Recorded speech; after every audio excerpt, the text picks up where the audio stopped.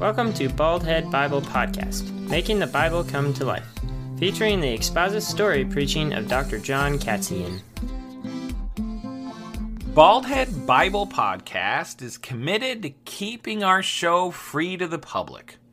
However, as with everything, there are expenses involved, so if you would like to contribute, head on over to patreon.com. That's patreon.com/baldheadbible. And there you can become a supporting member for as low as $1 a month. While there, please check out some of the bonus material available only to our BHBP supporters. And some of that material includes Bible study guides to help you use the podcast to minister to your children, to minister in a Sunday school class, and to have some quality family devotions.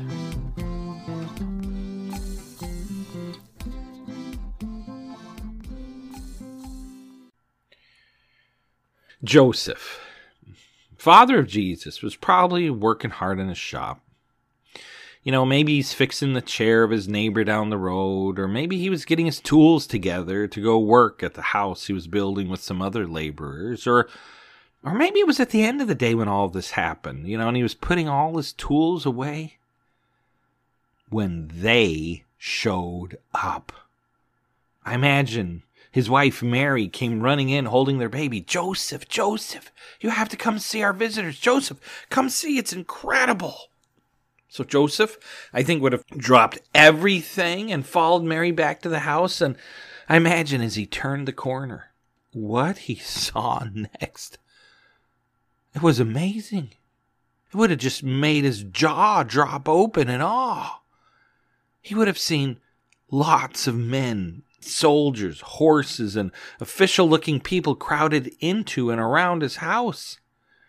He probably had to work his way through the crowd until he and Mary were standing in their living room, and standing before him were these official-looking men. They probably had some type of turban on and various chains and seals around their neck and on their tunics, signifying, "We are official." There might have been 3 of them, or maybe more, we don't know, but Joseph would have noticed that these men were not Jews, they were foreign. He would have noticed their foreign dress and their foreign accents as they began to talk, and then he would have seen them bow. First the officials at the front, and then slowly all of the men moving backwards and outside of the house. They all would have bowed and knelt, soldier after soldier, kneeling and removing their hat. But they weren't kneeling for Joseph. They weren't kneeling in honor of Mary. No, they were kneeling at the little baby, the little toddler who had just wobbled into the room. They were bowing in honor of his oldest son. They were kneeling for Jesus. Now, if you've been a Christian for any length of time, you've probably heard of the 3 wise men, right? The 3 men who came from the east to worship Jesus. This story is told in the book of Matthew, and it's important for Matthew to include it, and it's important for us as Christians to not forget it, because it does one major thing. It reminds us that the coming Jesus will inherit the throne of David and will be the king who will fulfill the Davidic covenant. Jesus is king. That's what Matthew is trying to tell his readers. Jesus is king. He inherits the throne of David. See, way earlier, God had promised to King David that his throne would last forever and that someday a ruler would sit on his throne and this ruler would have no end and he would rule over the nations in justice and peace. This was a promise made to David by God, and a promise that could not be broken ever, and a promise that every good Jew was expecting to see fulfilled. And so Matthew, in telling the story of Jesus, wants his Jewish audience to understand that Jesus is that king. He is the fulfillment of the promise of the Davidic covenant. And when Jesus returns, he will return as a king. Gotta remember that. That's the point of the story right here in Matthew. Jesus is king. Well, back to the story. Joseph and Mary see these men bowing before their son Jesus. Now, Jesus is between the ages of 1 and 2 at this time, and they're living in a small hut in the area around, or maybe even in the town of Bethlehem. Joseph is plying his craft of carpentry, and Mary is busy being a housewife and mother. She might even just have had her second child by now, or maybe they still only had one, Jesus, and one was on the way. I don't know. Either way, we do know that Jesus later on has brothers, but at this point in Jesus' life, when the wise men showed up, what we find is Joseph and Mary and little baby Jesus, they're just trying to make a life of it right there in Bethlehem. We know a couple things about their lives at this point. They weren't rich. Now we know this because right after Jesus was born, in fact, 40 days after Jesus was born, on the 40th day, a good Jewish woman is supposed to go up to the temple and offer a sacrifice as a sin offering for her uncleanness. That's according to the law. Well, Joseph and Mary went to do this sin offering. Now, when you get up there to give your offering, if you're rich or have enough money, you usually offer a lamb as a sacrifice, right? But if you were poor, you could bring 2 doves or 2 pigeons. And according to Luke chapter 2, verses 22 through 24, that is the sacrifice that Joseph and Mary gave. They went the poor person's route. They couldn't afford the lamb. They weren't rich. Between the birth of Jesus and the arrival of the wise men, I don't think they got any richer. Kids cost money, and now Joseph has another mouth to feed besides his and Mary's. And I'm sure he's happy to do it, but life just keeps grinding on. You have the miracle of his birth and the shepherds coming to tell you all these wonderful things, and you hear about these angels announcing his birth, and this is a wonderful moment, but in the preceding years before the wise men showed up, right? Joseph goes back to work. Mary goes back to being a mother and setting up house. You know, I wonder what was it like to raise the Son of God? You know, was he colicky? Did he cry a lot? You know, was Satan aware, and did he try his best to kill Jesus? Later on, Satan tries to do that very thing through an evil, insane ruler named Herod. But did Satan try to kill Jesus on a regular basis? I wonder. Jesus was the perfect baby, right? I mean, he never sinned. Jesus never sinned. Jesus was the sinless, perfect sacrifice. So what does that look like? I think raising Jesus must have been a delight. It must have been. But he still peed and pooped and cried and threw up, and he still did normal baby things that cost money, that cost time, that are inconvenient. And I wonder if during that time Joseph and Mary ever began to doubt. You know, Jesus is just very human. And I wonder if Joseph ever thought to himself, in particular Joseph, was that dream I had real? Was it really the angel of the Lord talking to me in the dream? Was that from God, or was it just really bad hummus the day before, or a really bad lamb? I don't know. And was the angel of the Lord talking to me? Is that true? But then I think anytime he doubted, Mary told him, hey, I talked to Gabriel. I talked to an angel. He stood in my room, or wherever she talked to him. I talked to an angel. No, Jesus is the Son of God. Jesus is the Son of God. So life goes on for Joseph and Mary, right? Between the birth of Jesus and the arrival of the wise men. The daily grind just goes right on grinding. They had to eat. There were meals to prepare. They had to pay for food. There was money to be made. There were taxes to be paid to the oppressive Romans. So I imagine Joseph took all the work he could just to survive. Life was hard for a first century Jew. You were living in a region given to wars and invasions. You were being oppressed by the rich Romans who could at any time turn ugly on you and kill you and your kinsmen, and your relatives and your neighbors. So you had to keep quiet and you had to avoid the Romans. And man, that's a lot of pressure. Infant mortality rate during this time was very high. Some estimates say 1/4 of infants died in their first year of life during this time. And also another estimate I read said around half of all children died before they reached the end of puberty.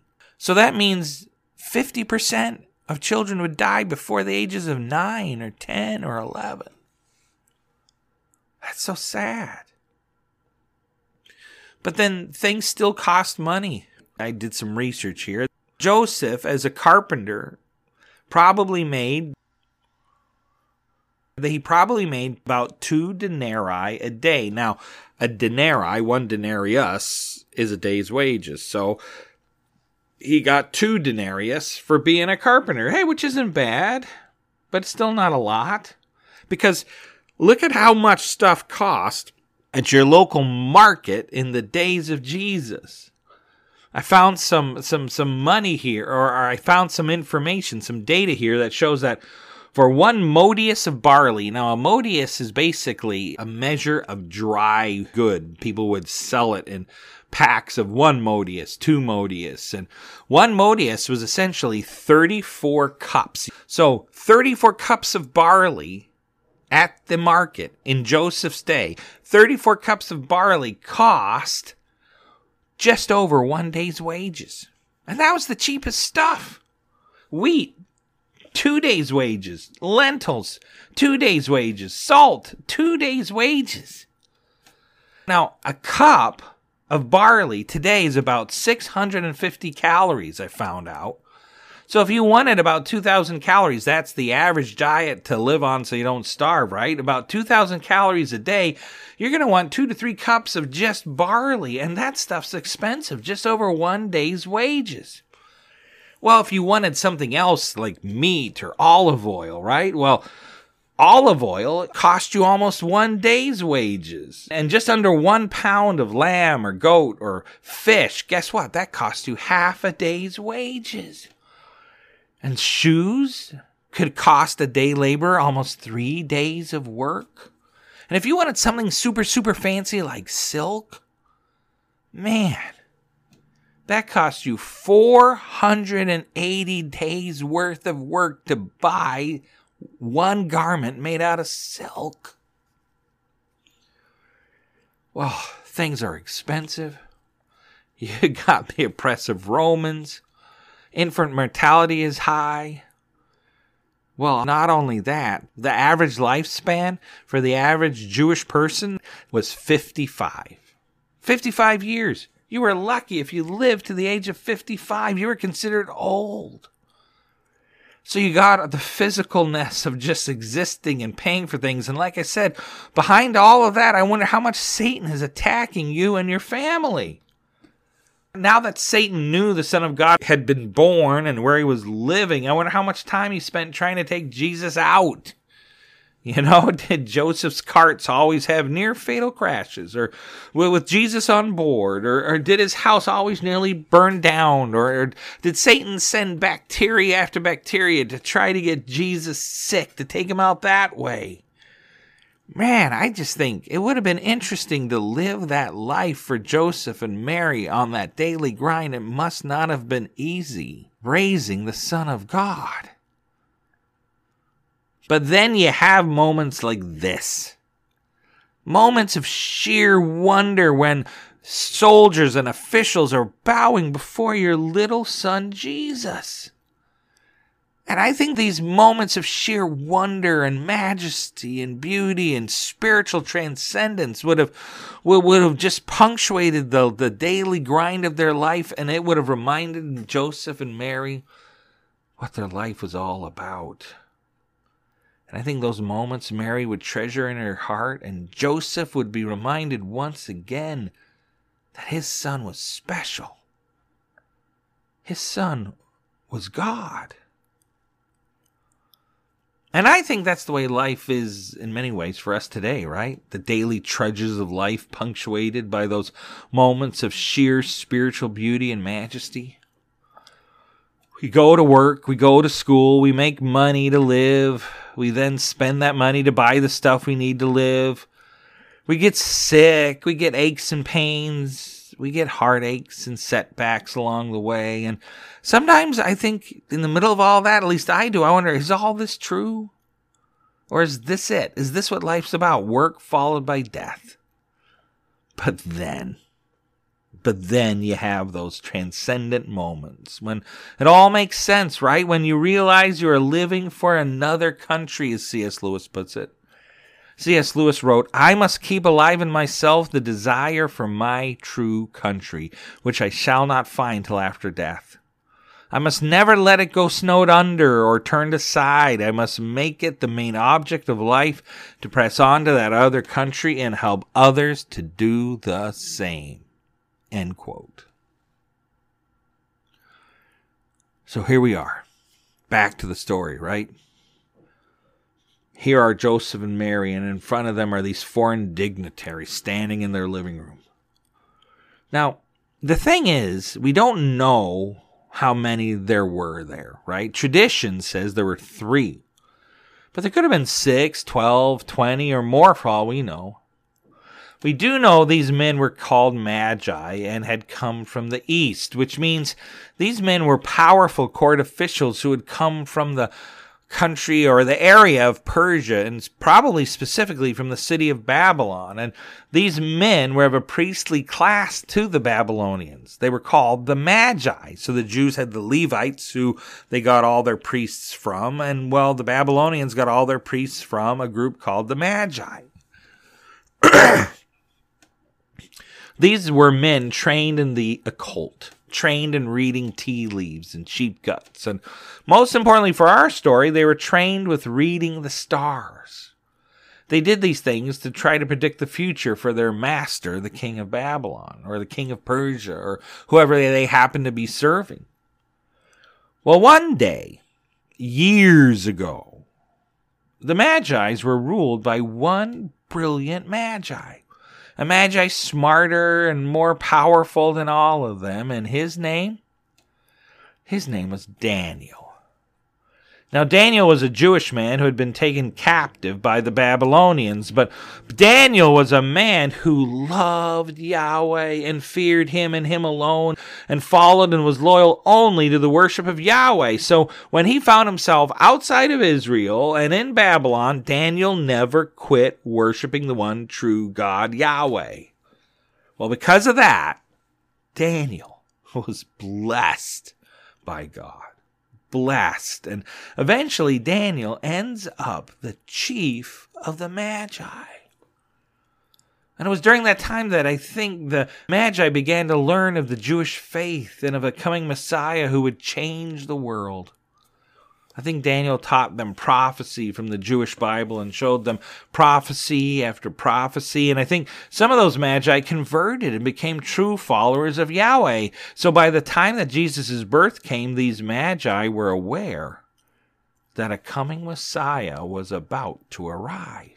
Now, not all of the Magi were followers of Yahweh, right? There were Magi who continued to worship and follow the pantheon of gods that the Babylonians worshipped. But I think in the middle of all that, there were those who began to worship Yahweh, and they passed that worship down to other Magi priests. In fact, there's a comment by the Jewish philosopher Philo, who lived in the time of Christ and the apostles. He says there was a school of Magi in Babylon known as the Eastern School. The Eastern School. And this Eastern School was filled with men of learning and great character, Philo says, who were filled with wisdom from the true God. I think there was Yahweh worship in the middle of Babylon, and it was passed down from the Eastern School of the Magi priest to another member of the Eastern School of the Magi priest until years after Daniel's death, there were a group of Magi who saw something unique in the skies. Something that told them there's going to be a marvelous, wonderful birth. something that matched the teaching of their founder Daniel, who wrote down from a vision given to him by the Most High that talked about 70 weeks. And one of the things that was going to happen during those 70 weeks was the coming of the Messiah. And so ever since the decree of King Darius to rebuild Jerusalem, which they knew kicked off those 70 prophetic weeks of Daniel, these magi were expecting something ever since 444 BC. They were expecting the revelation of the Messiah. And then they saw it. A unique star in the sky. And then they would have thought of the prophecy in Numbers 24 about a star that would rise out of the tribe of Judah. So maybe this star that they saw, this unique star in the sky, maybe this star, connecting it all together, is signifying that the Messiah is here. And this group of devoted followers of Yahweh from afar, not in Israel, right? In Babylon area, and in Iraq, Iran, this group of devoted Yahweh worshipers decided to go check this star out. So they followed that star. They would have followed it across deserts, through towns and villages, until that star took them to the town of Jerusalem itself. Now, they would have needed a large caravan of camels and horses with all their provisions, and they probably would have traveled with an army of soldiers to help protect them. So it did not go unnoticed when their party arrived in Jerusalem. Plus, I think they wanted to share the good news. The Messiah is born. So they asked for an audience with the current king of the Jews, Herod the Great. So they walk into Herod's palace and they told him what their trip was all about. And it says there in Matthew 2, verse 2, "Where is he who has been born King of the Jews? For we saw his star at its rising and have come to worship him." Yes, where is he? I think that's what Herod would have done. I think Herod would have coughed up his wine, his booze, his chicken pot pie, whatever he was drinking or eating. A king? A king? A king here in Jerusalem? This is my kingdom. I'm literally called the King of the Jews. Herod, it says, became angry and became deeply disturbed.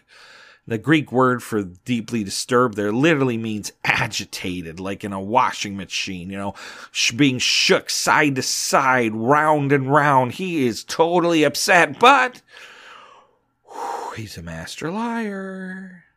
And so he chooses to hide his fear. And instead, Herod acts all excited for these magi. A king of the Jewish people being born and raised here in Israel. How marvelous. Let me help you find the king. And so he calls the scribes and religious leaders to show up. And there the priest showed that from the book of Micah, chapter 5, verse 2, it says there that a king will be born in the city of Bethlehem. There it is, Bethlehem. Hey, go check it out. This king's probably in Bethlehem. And as they're leaving, Herod yells out, hey, and if you find the baby, come back and let me know so I can come and worship him as well. Big fat liar, right? Well, Bethlehem is about 5 miles away from Jerusalem, so the Magi and all their entourage of camels and horses and soldiers, they all set out to find the king in Bethlehem. The cool thing is they weren't left to just hunt around every outhouse, chicken house, playhouse, in Bethlehem to try to find him. No. God gave them that star. The same star they'd been following all across the east was now even closer. And the star led them specifically to Bethlehem. Now, what did the star look like the moment it moved from the heavens and began to move into the sky above Bethlehem? I think the star, whatever it was, had to have been able to have been seen during the day, because I doubt the Magi left Jerusalem at night to get to Bethlehem. And what did this star look like that was bright enough to be seen during the day and then small enough that it could hover above the place where Jesus was? I mean, what type of star is that? All I can say is, I have no clue. None. No idea. A star that can be seen in the terrestrial heavens and then move to the blue sky above and then move directly over a house showing the people where Jesus was? That is a star that can only be made by God. Now, all stars are created by God, I know, but this was some type of miraculous star, and this is a star that had to have been more than what we consider a star today. Some people think it was a manifestation of the Shekinah glory of God, and I tend to lean in that direction, but I have no clue. This is an amazing, miraculous star. So here are the Magi with their entourage, I imagine, of 100 or more men and soldiers all crowded into and around Jesus' house, and then they present their gifts. Gold, frankincense, and myrrh. And these were traditional gifts that people would give back in that day when celebrating the birth of royalty. These gifts were given to honor Jesus as a king. Notice they weren't given to Mary, they weren't given to Joseph. No, they were given to Jesus as king. The thing is, these weren't cheap gifts. We all know how expensive gold is, right? Gold is still something that's highly treasured. Well, frankincense back in Jesus' day was also highly treasured. People would use frankincense oil for bathing and renew moisture after taking a bath, but they would also use it in their worship of their gods to take as incense. They would burn it and would take their prayers up to heaven. People used frankincense all the way back 3,000 years earlier during the time of the Egyptians. When they opened the King Tutankhamun's tomb, it says that the air was full of the fragrance of frankincense. They could still smell it. People would use it to help themselves with their respiratory. The Chinese would use it to help their breathing. People would use it for skin moisture, but they would also use it in religious importance at holy sites to take their prayer up to God. Frankincense was important, and you know what?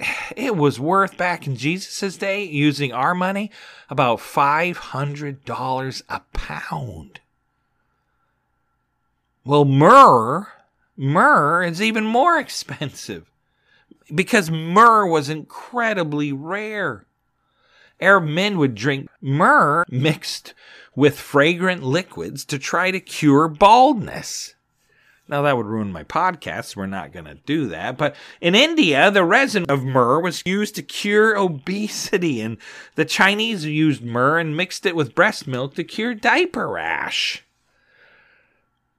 Guess what, though? Frankincense was $500 per pound. Myrrh was even more rare. Guess how much that was worth? $4,000 per pound of myrrh.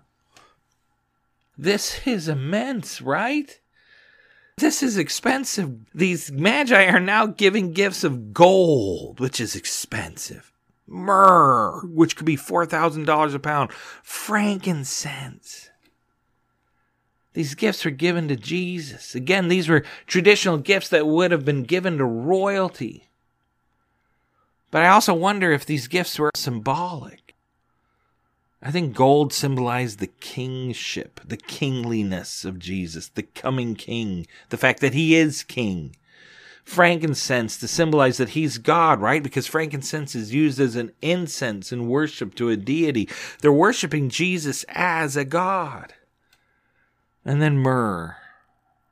They would use myrrh in burial rituals. And many people see myrrh as symbolic of Jesus' coming death.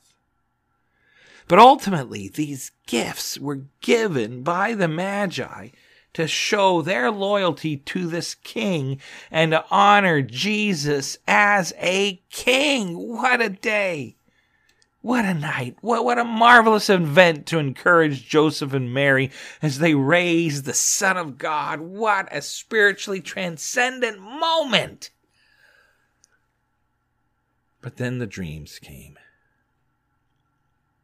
And the dreams would be a good reminder of the danger that Jesus was in as a fragile baby. The first dreams came to the Magi, where God revealed the evilness of Herod, and they needed to leave and not go back to Jerusalem. And so they went home via another route. Then there was another dream for Joseph. And again, it involved an angel of the Lord who told him to get up, move quickly, and get out and flee with his family to Egypt because Herod is coming to kill Jesus.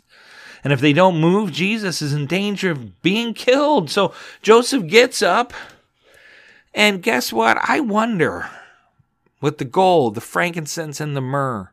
I mean, this is newfound wealth for Joseph and Mary, but now they've got to get up and flee to Egypt. Did God give them just enough money to get all the stuff they needed to flee to Egypt and to live there for 1, 2, 3 years, and then to pay for a trip back? And by the time they got back, all that money was used up. I could see God saying, you know what? I'm going to provide your need. I'm not going to give you more than you need. I'm not going to give you less than you need. I'm going to give you all the money you need to flee to Egypt, to live there for 2 to 3 years, and then to come back. I'm going to give you all the money you need to do that. I'm going to give you all the money you need to do that. Just trust me. I can imagine God doing that. But I also wonder, maybe Joseph kept this money wisely, used it throughout the life of Jesus and his own life to take care of his family. I don't know, but I just think it's beautiful how God provides for his family, how God provided for his son to get him out, to flee to Egypt. And so they go and they flee to Egypt. They get out of Dodge. Sadly, to show the threat that Jesus was under, Herod's soldiers arrived not much later. And they killed every boy 2 years old or younger in Bethlehem and the regions around Bethlehem. You know, we have the high gifts of kings and honoring Jesus as king and all the wonderful and beautiful and marvelous, miraculousness of that moment, followed by the tragedy of the slaughter of the innocents. Baby boys needlessly killed because of the insanity of Herod and the evil desires of Satan. Well, later on, the book of Matthew says Joseph comes back. And he has 2 more dreams where the angel of the Lord shows up and tells him in a dream to get up. Herod's dead. Leave Egypt. Head back to Israel. The danger's past. And then once he's in Israel, he has another dream, the book of Matthew says, where the angel of the Lord says, hey, stop, don't go back to Bethlehem. I need you to move over to this region called Galilee, and I need you to live in a town called Nazareth. Much safer. So that's where Jesus grows up. And that's where the story of Jesus' childhood ends for the book of Matthew. What a story. What an adventure. But also what a normal life, right? What a struggle at times. Joseph and Mary are doing their best to raise the Son of God. They work, eat, live, all the time doing their best to give their children the best life that they can. But then they are reminded at moments of who their child is. In moments like this, in grand, marvelous, miraculous moments that take their breath away. But then they're quickly brought down to earth when the evilness of life seeps in, right? When they see the danger that Jesus is in, when they have to drop everything and run for their lives, and then to hear that massacre. That must have broken their hearts when they heard what had happened to the children in that area. Then I think they looked down at this little child named Jesus. They would remind themselves, he is king. And I wonder if they would have read the prophecies from Daniel and Isaiah about the Messiah and the coming kingdom of peace that he will bring. And I wonder, as they worked and toiled away and dealt with the miseries that life can bring, that they also rejoiced in their little king, and they looked into the future with a smile on their faces because they knew their little king would one day make it all right. And I pray we will live down here that same way. Jesus is King and will one day rule and reign over a kingdom of peace and prosperity. That if you know the Lord as your Savior, if you've asked Him to save you, if you're a follower of Jesus, if you put your faith and trust and believing loyalty in Jesus, guess what? You're going to be a part of that kingdom. You're going to rule and reign with Jesus, and you're going to be a part of that kingdom of peace and prosperity that will have no end. What a wonderful Savior, and what a wonderful story. Thank you for listening to Bald Head Bible Podcast. If you have any questions or comments, we would love to hear from you. You can comment on our Facebook page or email us at baldheadbible@gmail.com. If you would like to support this podcast, please check out our Patreon page at www.patreon.com/baldheadbible. Bald Head Bible Podcast, making the Bible come to life. New episodes added every week.